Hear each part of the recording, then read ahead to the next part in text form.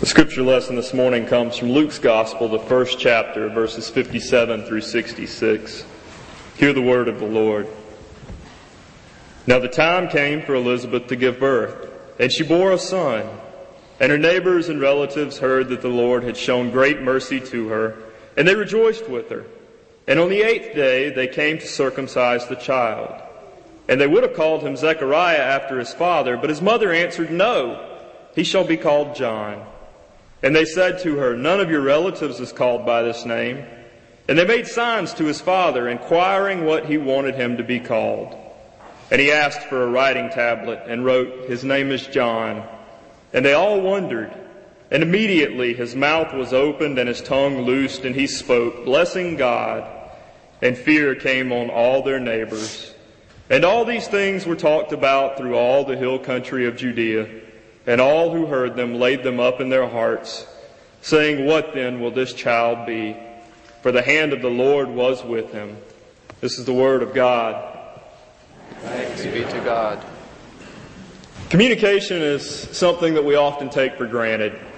I realize that not everyone has the ability to talk, but almost everyone has the ability to communicate in one way or another. Communication is one of the things that we learn to do before almost anything else. When a baby is hungry, she cries. When a baby needs to be changed, he screams. Communication seems as though it's something that just comes naturally to us. Over time, we manage to learn more complex ways of communicating.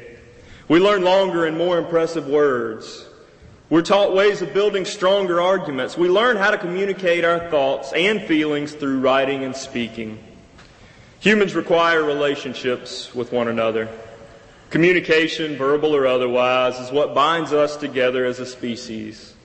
It gives us a sense of purpose and belonging to groups of people. When I was at Wofford, I took a class that dealt with communication. We discussed the different ways that humans communicate. We explored the reasons for communication and the societal impacts of it. But one of the key things that I learned from this class came from a project that we were assigned. The professor had us agree to not speak to anyone for 72 hours, an entire weekend. We were allowed to be around other people. We were allowed to communicate with others, but we could not talk to them. Needless to say, this is a lot more difficult than you might think. After the class had completed the project, we discovered 3 basic ideas. First, if there's something that we feel is very important to communicate, we often do it through speech. Second, the longer you do not speak, the more you want to speak. And third, the longer you do not speak, the easier it becomes to stay quiet. It only took our class 72 hours to come to these conclusions about ourselves and the ways that we communicate with one another. I wonder how long it took Zechariah to come to these same conclusions. Zechariah was a priest in Jerusalem. He was the high priest during one of the most important times of the year. He needed his voice. If there ever is a good time for a person to lose his or her voice, this was not it. People needed to be able to speak to Zechariah, but more than that, Zechariah needed to be able to speak to the people. An angel had visited Zechariah, and God had a message for him, that Zechariah and his wife Elizabeth would have a baby. They would name this child John. And Zechariah questioned the angel of the Lord, which is why Zechariah had his voice silenced. Well, fast forward 9 months. A child has been born. Zechariah is a proud new dad. Elizabeth is a proud new mom. Both of them, I am sure, are scared to death. They're new parents. They're not quite sure of certain things. But making things even more difficult is the fact that Zechariah is a very busy priest at the temple, and he still doesn't have his voice. How could this man possibly do his job and raise a brand new child without having a voice? Is it even possible? Just imagine that you're Zechariah. You know the 8th day is coming. It's the day of the circumcision. If you're the high priest, this is one of the most important days in your life. Your child will join his people, God's people, by the sacred act of circumcision. While you're excited and proud for this day to arrive, you're also dreading it. The angel has brought this news that John would be born, but he also brought the news that this child's name would be John. Nobody in your family has this name. It's not your name. People did not just come up with a new name for their children back then. It wasn't normal. If a person named their child something new, something that no one in their family had been named, the people knew that that child would be destined for something different. Zechariah was afraid of what everyone would think if he named this child John. I've not had the pleasure of having a child yet. I've heard from several of you, though, that when you had your children, you were a little bit afraid of your parents or your in-laws. You weren't afraid that they would not love the child. You were afraid of what they would think of you because of what you named the child. You were afraid that if you let them know what you would name the child before they were born, that they would relentlessly offer their own modest suggestions of what this child should be named. In fact, having not even had a child yet, I'm a little more than scared of when Allie and I might have our own children. We're afraid of what those suggestions might mean. We're afraid of having to be able to name those children on our own and having other people offer their own modest suggestions.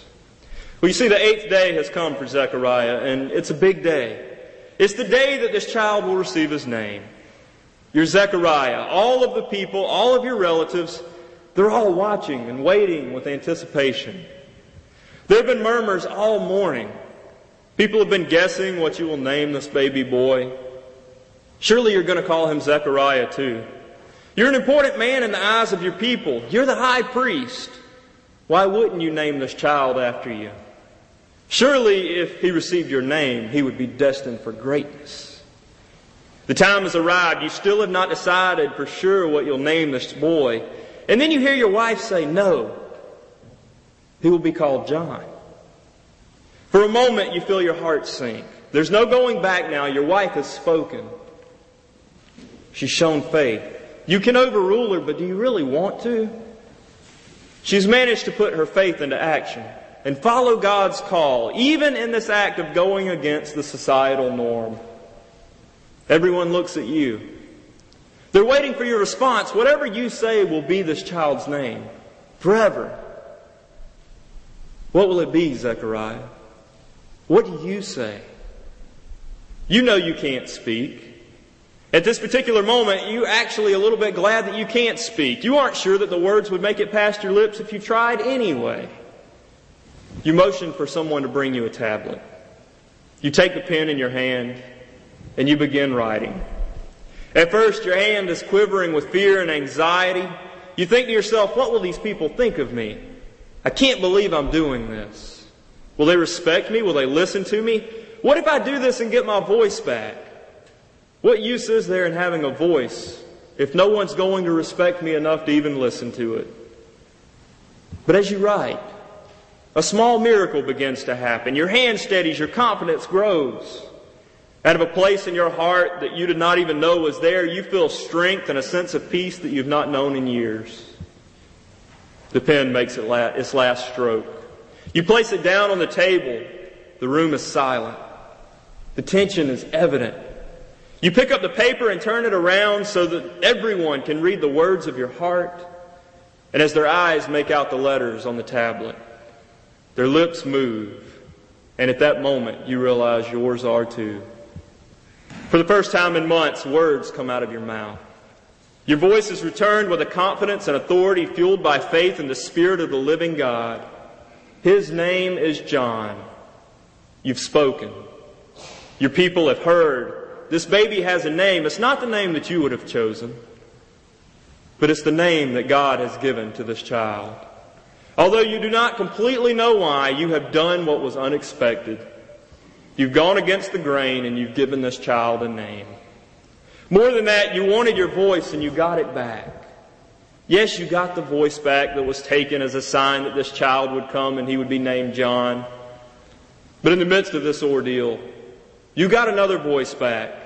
One that you didn't even realize you had lost. This voice is the one that reaches far deeper than the ears of those who hear you. This voice is able to push past the hardest of hearts. It penetrates into the soul of everyone who hears it. This is the voice that only comes when you have oriented your will towards God's. Zechariah knew that he needed his voice, and it was going to mean that he had to do something different. He would have to obey God, even if that meant naming his son something that was out of the ordinary. We're just like Zechariah. As people seeking to develop a relationship with God and doing all that we can to become more like Christ, we're called to do something different. We're called to live our lives as Christ did, and not necessarily as the world thinks that we should. God calls each of us into a relationship with Jesus Christ so that we might know God more fully. We've been given an example to follow. This example was not someone who was looking for the approval of the elite. He was not looking to make friends to climb a social ladder. Jesus came to give a new life to everyone. That included the social elite, but it also included those that the world pushed to the edges of the community. Jesus was looking for people who needed a friend. He was looking to give a voice to people who did not have one. This example of love, of selfless giving, has shown us what we were made to do. We're made to be in a relationship with God, who has reached out to us and breathed into us a new life. But we're also to be in a relationship with all of God's children, those who know God and those who don't, so that we might point them to the God of all creation. This idea of doing something different is not a new concept, but it is a difficult one to actually live. So often we want to do what God calls us to do, but at the last moment we choose a way out because we're afraid of what everyone around us might think. We try to rationalize our decision. What good is it if I take a stand on this issue if it means that nobody will listen to me again? Surely if I keep driving and do not make eye contact, someone else will stop and help that person. None of my other friends seem to think that that person is worth hanging out with. Maybe I shouldn't either. We have all sorts of excuses that we tell ourselves to make us feel better about turning away from God's will. After a while, though, we start to lose our voice. Little by little, people start noticing that we're not taking stands on issues for which we say we stand. We're not allowing our hearts to break for those who are brokenhearted. We're still finding ways to neglect and reject certain people that the rest of the world thinks should be left alone. One day we finally wake up and we try to speak, but we find that nothing comes out. We've lost our voice. We've lost the voice that proclaims the good news of Jesus Christ. What are we to do about it? If we want our voice back, we have to do something different. We have to respond to our baptism. We have to live like the beloved children of God that we are. We have to care for others. For some of us, we haven't been silent for very long. This is good news because it means that we're just looking for a reason to speak. We just need a little push to get out into the world and to tell the world of the good news that God has given to us. Maybe we're looking for ways to use our voice. I encourage you to use it in a variety of ways. Look for ways to volunteer. Try to find organizations that are already doing good in the community. Join them. Get involved. Talking about doing good and reaching out to the community is a good start. But to get our voice back, we actually have to do good in the name of Jesus Christ. For others of us, we've not used our voices in quite a while. The quietness in which we live has become a source of comfort and security. It does not require us to push our faith and grow in our relationship with God. It's going to be a little more difficult for us to find our voice. If it's been a long time since you have gone against the grain to tell others about God, start small. Don't overdo it. Small gestures of goodwill are going to eventually allow you to whisper God's love to the world. Over time, it will become a little easier to get out of your comfort zone. Little by little, you'll start to get your voice back. Continue to stretch the limits of your comfort and security. Listen to ways God has spoken to you. And then go out and mirror that love to the world, to all of God's creation. The Scripture is a story about a baby boy getting a name. It's a name that's not expected by onlookers. It's a story about someone hearing the voice of God and choosing to do something different so that others might be pointed toward God. It's only fitting that this high priest, in an act of going against the norm, would not only get his voice back, but would give an even stronger voice to the one who would cry out in the wilderness, "Prepare the way of the Lord, make His paths straight.